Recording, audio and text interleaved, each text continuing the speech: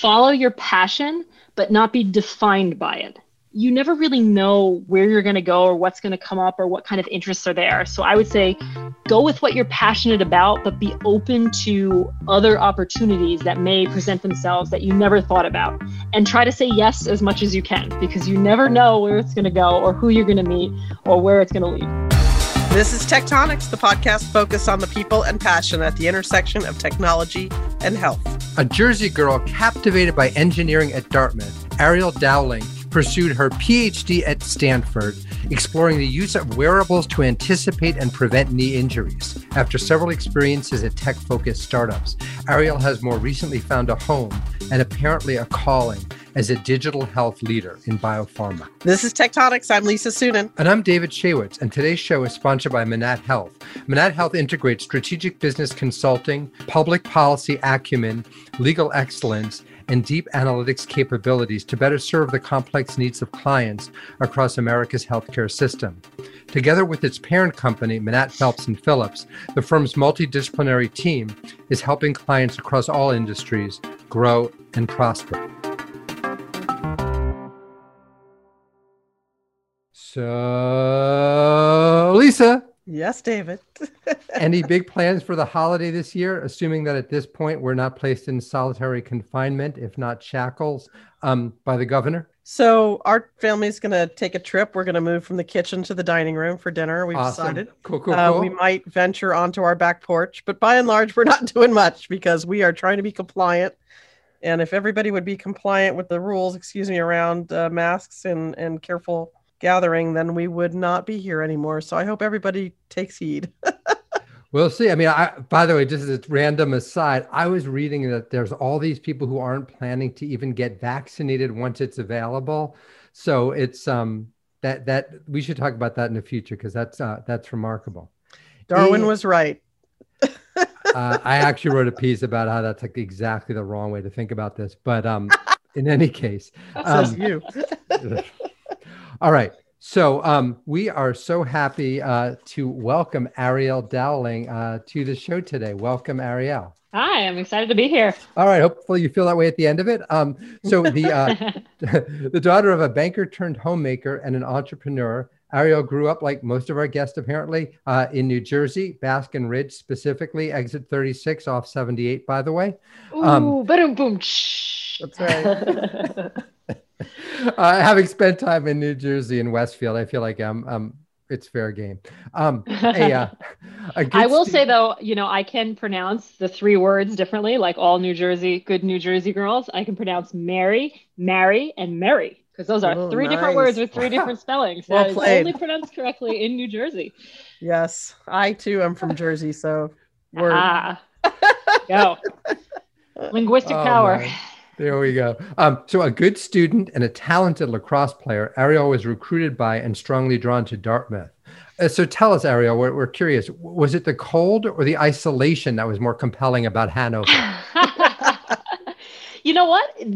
However, both of those things really, really do a lot to create this sense of community and this sense of purpose. And, just like a community on campus, because there's nowhere to go, really. I mean, you're not going to go out. You're not going to leave to go to the next town. Boston's a 2-hour drive away. Most people don't have cars. Everyone stayed local on campus throughout the entire winter, on weekends. Everyone was there.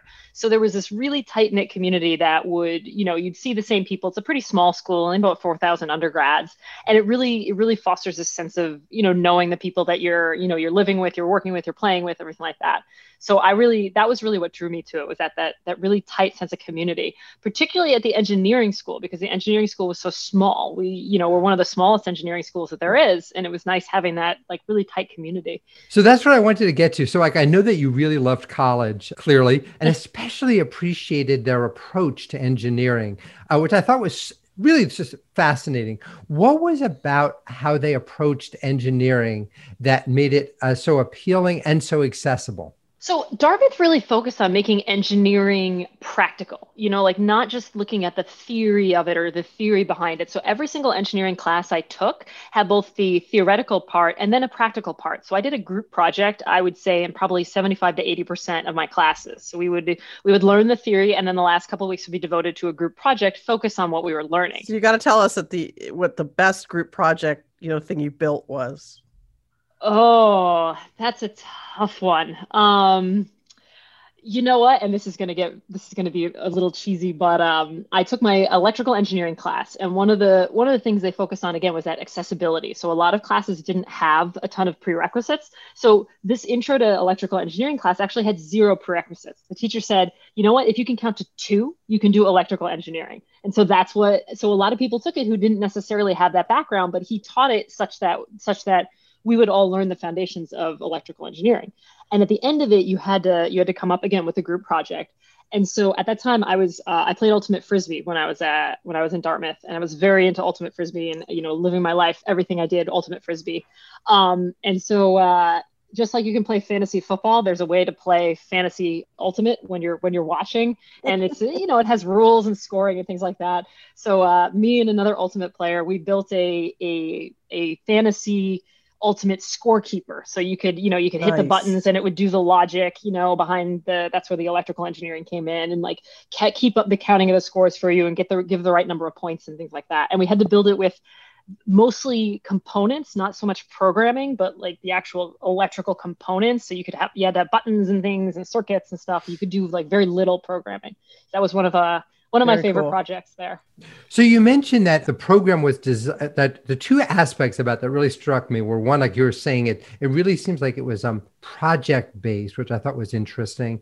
And then you said it was designed to train, it's so interesting, engineering managers rather than individual contributors. That sounds so different. What do you mean by that? Like, what was distinct? At Dartmouth, it was required for you to get a liberal arts degree first. So everybody had to graduate with a liberal arts degree. The school was founded in the late 1700s. That was, a thing. So as a result, you couldn't take as many engineering courses as you would at a traditional engineering school like MIT. You had to take a lot more broad-based classes that were, again, on that liberal arts focus. So what they did for the engineering program is they said, okay, we're not going to focus as much on, pure knowledge of engineering and that pure theory. We're going to say, what do you need to do to be successful in an engineering job?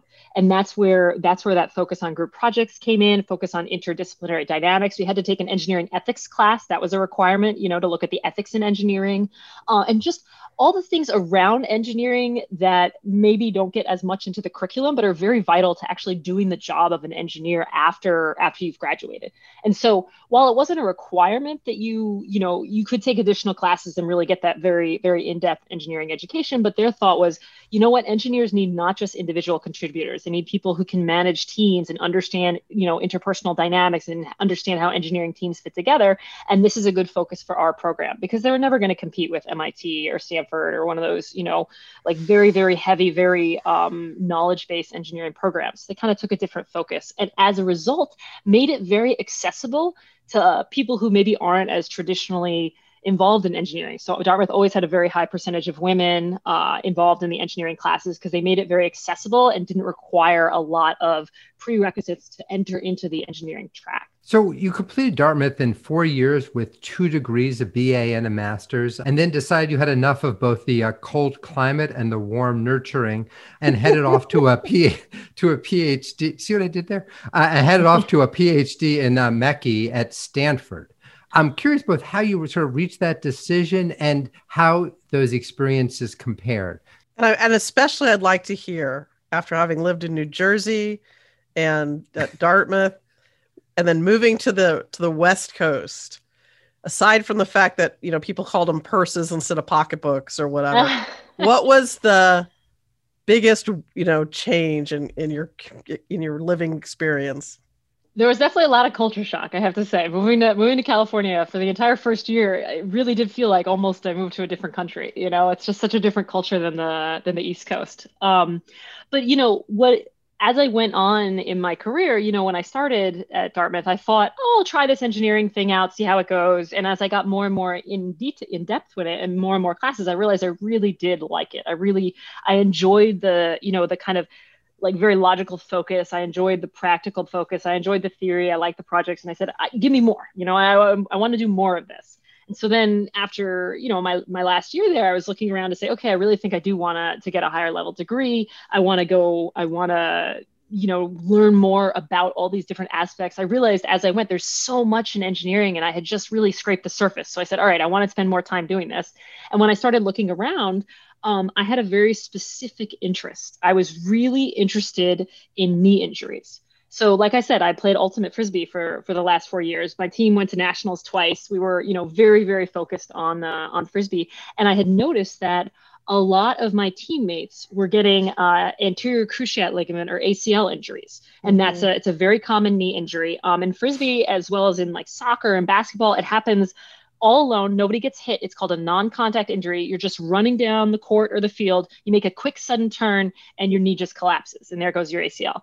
And it's a really devastating injury for a young athlete. It's a very long recovery. And there's sometimes it's hard to go back to 100% afterwards. And I was really interested in saying, okay, why is this injury so devastating? How can we possibly do something to fix this injury?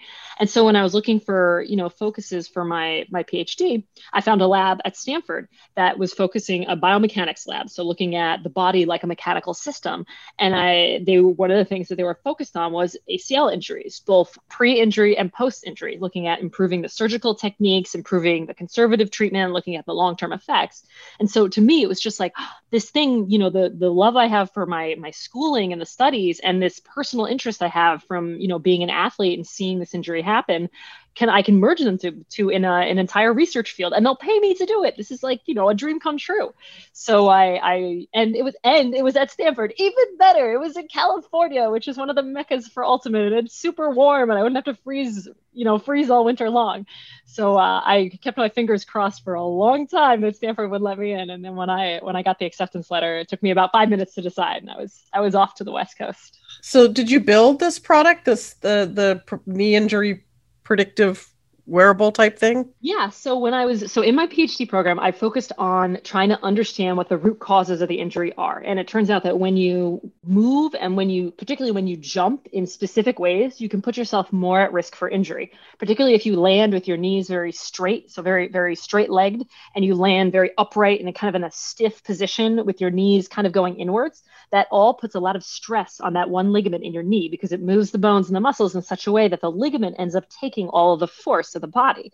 And so what you need to do is you need to identify the people that do these kind of movements and jump and move in these kind of ways before they get the injury, to give them extra training to basically say, no, we need to change the way you're moving. We need to change your biomechanics. You need to bend your knees more when you're landing. You need to do leg strengthening exercises to get your quads really strong, get your hamstrings really strong so you can land. I like to say LeBron James will never have an ACL injury because the guy lands like a cat. He's like the most amazing biomechanics. You watch him land after the basketball, he lands in that very light cat-like movement. Beautiful. No ACL injuries. And so you were early to the use of wearables, right? Yeah. And so that was, so my thinking was, all right, well, how can we identify people that are at risk for knee injuries before they happen? And so the answer, in research had been bring them into a gait lab, which really isn't that's not a long-term answer of screening lots of people. It's very intensive. There's only a few gait labs in the country. So my thinking was, okay, what can we do to measure movement outside of the gait lab? And at that time, wearables were just starting to come on the scene. They were really being used in things like model airplanes and other, fairly esoteric uses, but they were starting to get more use in human movement. And so I started saying, okay, well, we can use these wearable sensors to measure how people are moving. And then by measuring how they're moving, we can estimate which people are at risk for having an ACL injury before it occurs. Wow. And would you able to productize it so it could be used commercially? I tried. We tried very hard. So the result of my PhD thesis was this wearable personal trainer that would identify when you were landing in this at-risk position with your knees very straight and your body upright, and then give you an alert to say, hey, you're landing poorly. This is how you need to change your motion.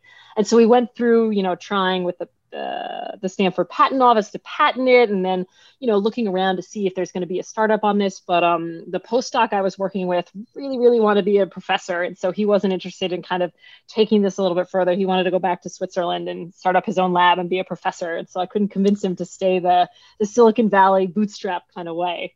So it unfortunately didn't end up working out. That's a shame, because they're so, they have so much at Berkeley around, or at Stanford, excuse me, Freudian slip, so much at Stanford around, the intersection of medicine and technology. I know. And we had, there was grants we could have written, but you know what, you gotta. And now there's companies like Whoop that are doing this kind of thing, I really am so psyched to move on to some of your actual, like your tech jobs and then your later work. But I want just one aspect of Stanford I really wanted to just spend a minute or two on, because it really struck me, perhaps as the dad of three girls. You said that a key component of your PhD experience was a tight group of women you hung out with. You call them sort of like your posse. Tell us about it. I thought that was really striking.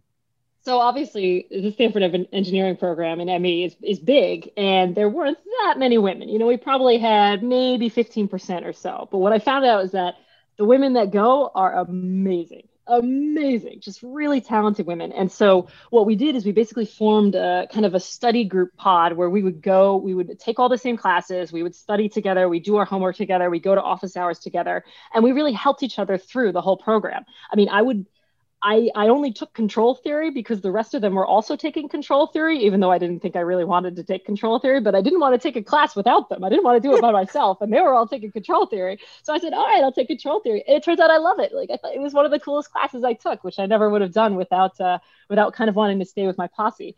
But I think, again, engineering is such a collaborative program, and I don't, maybe the guys maybe they did it on their own, but the women were very focused on hey, we all want to do well, let's all work together and kind of lift each other up and help each other out through this whole thing, and then we all succeed. Do you think that there are gender differences? I mean, I don't know how anyone can answer this in terms of approaching engineering as collaborative versus individual contributor mindset.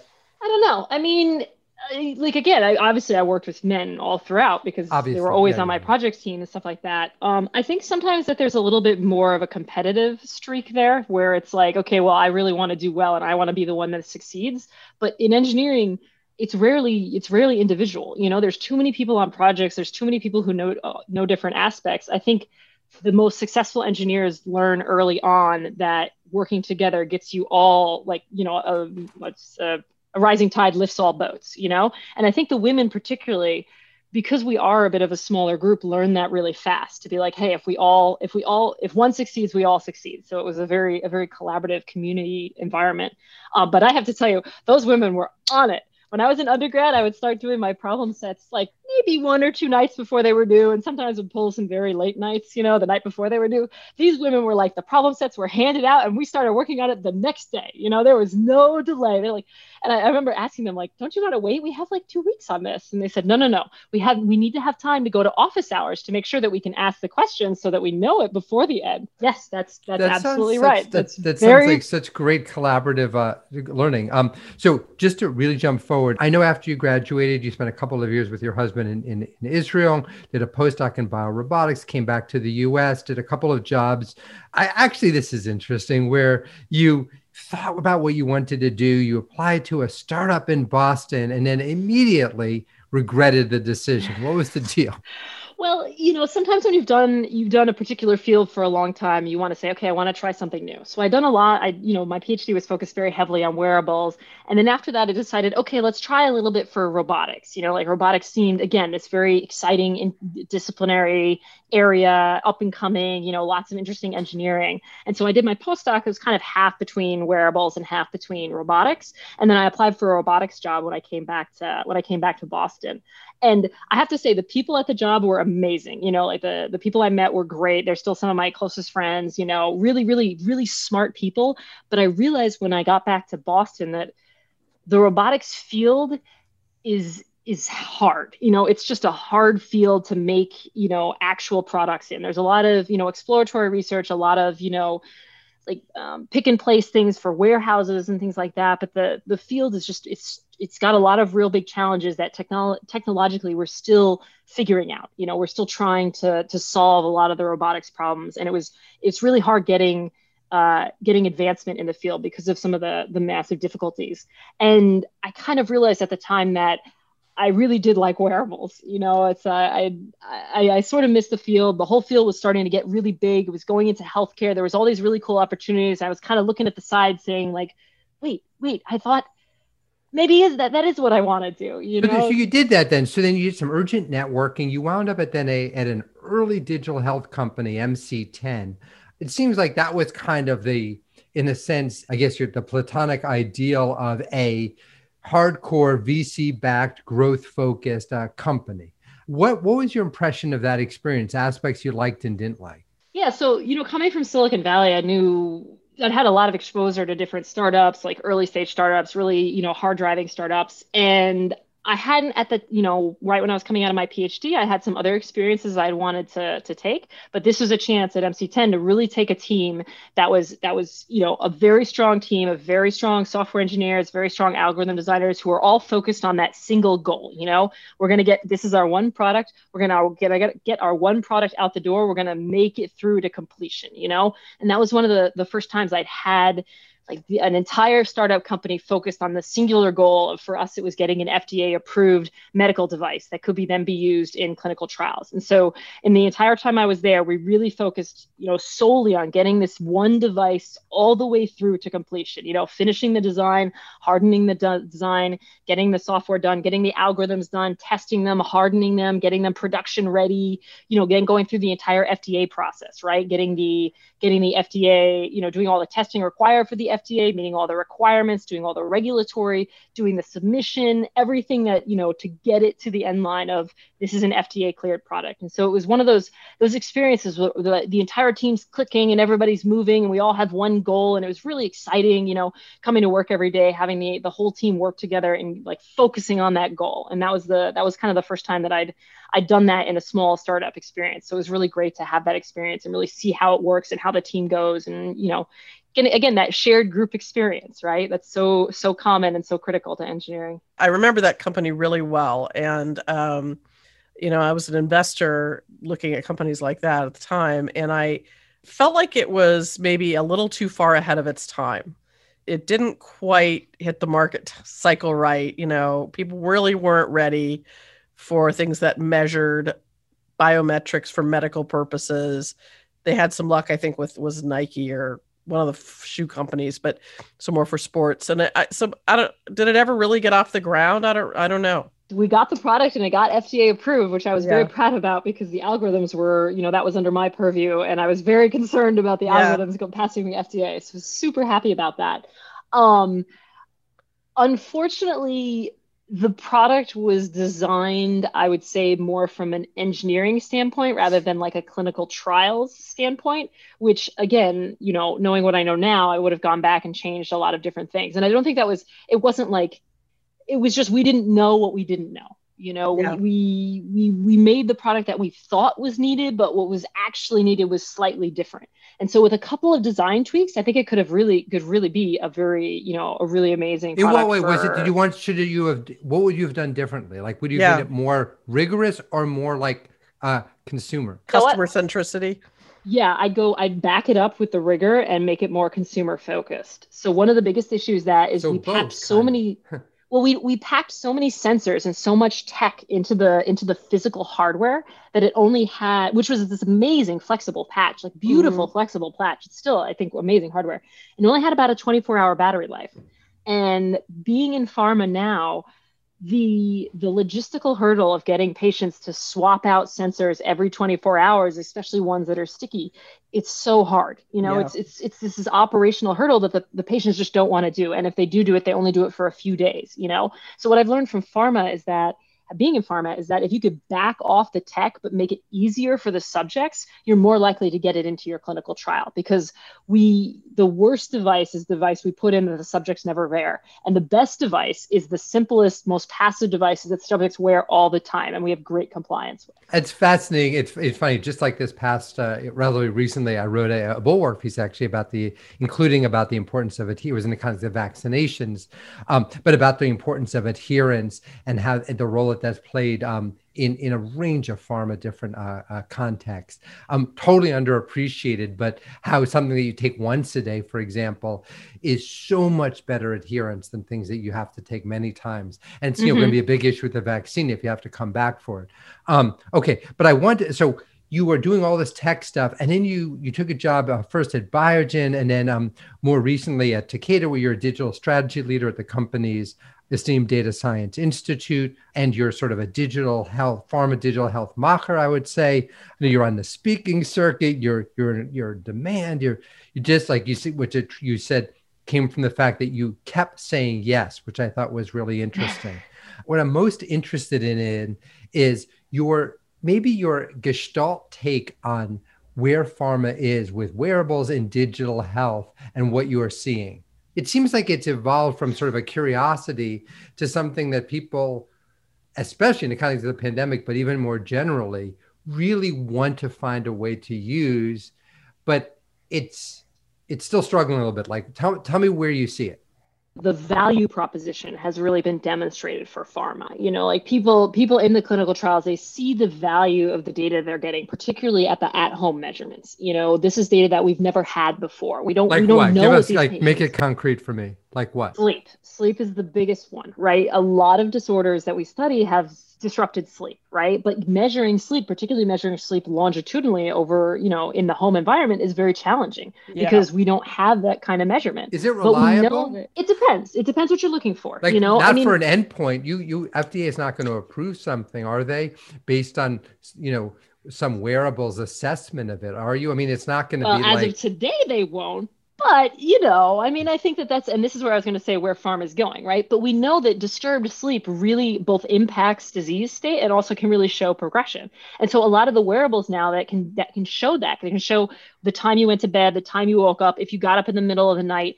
Even though those are pretty simple metrics, they're very powerful for understanding about our subjects because we've never had that data before. And if you ask somebody, well, how are you sleeping? They really think back like the last week. And if they had any, if they stayed up late one night reading or something like that, it's very variable. But if we can look at them longitudinally over the course of the trial, we can pick up these trends that we wouldn't have picked up from the traditional metrics and the traditional sleep diaries and things like that. So I think, and particularly in sleep, pharma is really starting to see the benefit of the wearables because they're giving them data that's very salient and very important to them that we've never had before. I think also in some of the categories where the drug is directly targeting, for instance, the heart, there's a lot of wearables that can focus on, heart-related metrics that I think the interesting challenge for pharma, I'd be curious to your take on this, is that the likely scenario here is that if you have wearables associated with drugs, you're going to find out who's best served by those drugs, and it's going to be a smaller number of people than they hope to sell the product to. So it's sort of a built-in conundrum there.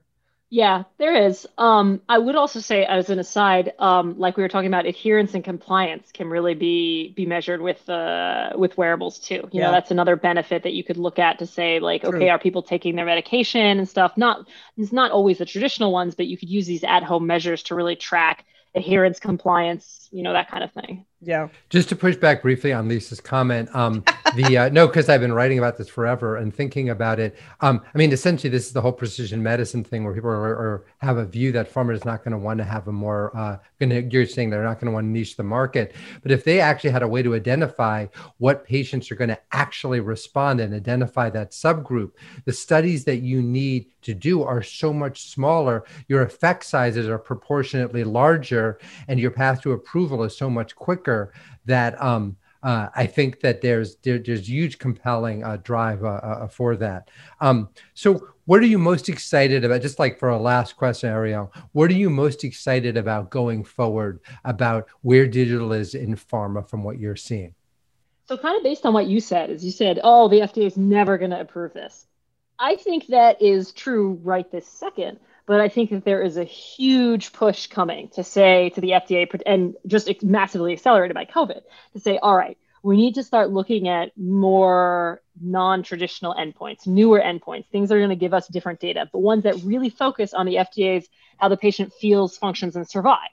All of those things can be measured particularly well with wearable devices. So I think that what we're going to start to see in the future is larger banding together of, consortiums of pharma or, vendors and pharma together to say, hey, we really think we have new endpoints here, and we have the data to back it up and to say that these affect how the patient feels or functions. And we think that you should consider these in, at the first side by side with the traditional endpoints, and then maybe in the more distant future in lieu of the traditional endpoints, to say, let's take a more digital approach. Let's have these digital endpoints and these biomarkers that are built on devices, and they can be device agnostic. It can be based on anything. That's a critical thing, though. I mean, I think actually in general, the FDA is not FDA has been really embracing. I fully agree with that. I agree. Yeah. I think the issue more is it's wanting though, but rigorous data versus recreational data. And so, as you know better than anybody, I'm certainly not going to sit around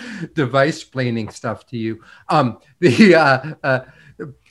What some might get from, what a watch reports as sleep might be different than what might be more rigorously measured, in a way that you would find, frankly, as a scientist, acceptable, I would think. Mm-hmm.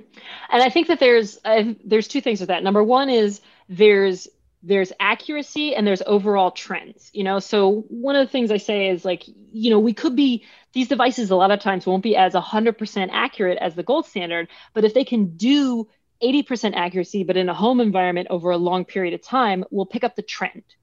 We'll pick up the general movement of where the patient is going, and that may be strong enough to show the change, to say, okay, well, this person used to have 3 night wakenings, and now by the end of the study they only have 1 night wakening, and it's pretty consistent, even though every once in a while they'll have a 3 night wakening night. So we're looking at, I think there's a trade-off between that goes back to that usability versus that technical accuracy. If we start getting more usable data and we get, the stronger support behind usable data, that'll really bring us forward to make a good argument to say this is important to the patient. And because it all comes back to the patient, how can we better serve the patient? So what's the magic bullet digital health product pharma's looking for? Oh, geez. We want something that has a really long battery life, right? We don't want to have to change it or charge it or switch it around a lot, because operationally that's very challenging. We want to be able to know the compliance for the patient, right? We don't want to have anything that it's just open loop where we give it to them and they come back in 6 weeks and we say, okay, it's great. We want to have something that's giving us information back the whole time so we can know if the patients are using it, what they're doing, et cetera. We want it to be as passive for the patient as possible. It needs to require the least amount of work from them. Like if they have to click on something, like it can automatically detect the things it needs to detect. They don't have to click on too much. They don't have to answer too much. Maybe if you do need an ePro, it comes up on like a watch or something that's really quick that they can just say, yes, yes, yes. It needs to be as light touch as possible so it integrates well into their life. And it has to be something that gives them something back. It can't be a brick that gives them no information, where they see nothing and it's just like, why am I wearing this? What's the value to me? It has to give value to the patients so they feel that they're citizen scientists. They're part of they're part of the program. We're all working together to solve this disease state, and they're doing their part by participating in this clinical trial. Sounds easy. So awesome. And then personally, it works on both Android and iOS. I really hate when somebody picks only one or the other platform, but make it cross-platform. I don't want to be stuck in one ecosystem. Arielle, you're so awesome. The industry is so fortunate to have someone like you take their talents there. And well, I think one of the reasons that I switched, and it was a hard switch to make because I really do like tech. I think tech is that's where I grew up. That's where I learned. It's really such an amazing thing. But pharma has the data. Like when you talk about the data, you're only as good as your data, and everybody will tell you that, like any of your products, all your machine learning, everything like that, you're only as good as the data that underlies what you're doing. And pharma is where the data is for these disease states. Like we are the ones that do the trials. We're the ones that collect the subjects. We're the ones that rigorously measure them. This is where the data lives. And so I know a lot of people kind of think of pharma as a little, maybe too consumer based, not as research based, doesn't have as much, but this is where the data is. This is where you can find 300 subjects with a rare disease that, have all been measured for 2 years straight, and you can do something with it to really say, okay, how can we focus and try and help these patients and help this disease state? And so that's kind of really what drew me to it. Plus, I find all the people are really great. It's a good, I like working with the people. I like the environment. I'm learning a lot, which is a big thing. A lot of people to learn from. Always good to stretch yourself. That's so awesome. We're so appreciative of you joining us on the show today and sharing your insights with us. Great to meet you, Arielle. Yeah, great to meet you as well. All right. Well, is she awesome or what? She's great. I love her energy. And I really like that sentiment of hers about following your passion, but not being wed to it completely. So you don't miss things that might come to the side and change your point of view. I think that's very, her career is good. Fascinating, and the perspective. And I certainly do love the idea that the future of pharma may look more like people like her and the perspective that she's bringing. So that's fantastic. Yeah, very much. So please remember to rate us on your podcast app, leave a comment, and help others discover the show. You can follow David's writing at Astounding Health Tech, at the Timmerman Report, The Bulwark, and his occasional book reviews in the Wall Street Journal. And you can follow the inimitable Lisa Suennen at venturevalkyrie.com. We're grateful to Manatt Health for sponsoring today's episode of Tectonics. Manatt Health integrates strategic business consulting, public policy acumen, legal excellence, and deep analytics capabilities to better serve the complex needs of clients across America's healthcare system. Together with its parent company, Manatt Phelps & Phillips, the firm's multidisciplinary team is dedicated to helping its clients across all industries grow and prosper. Tectonics is produced by Connected Social Media and continues to be recorded in quarantine. Be well. Stay masked.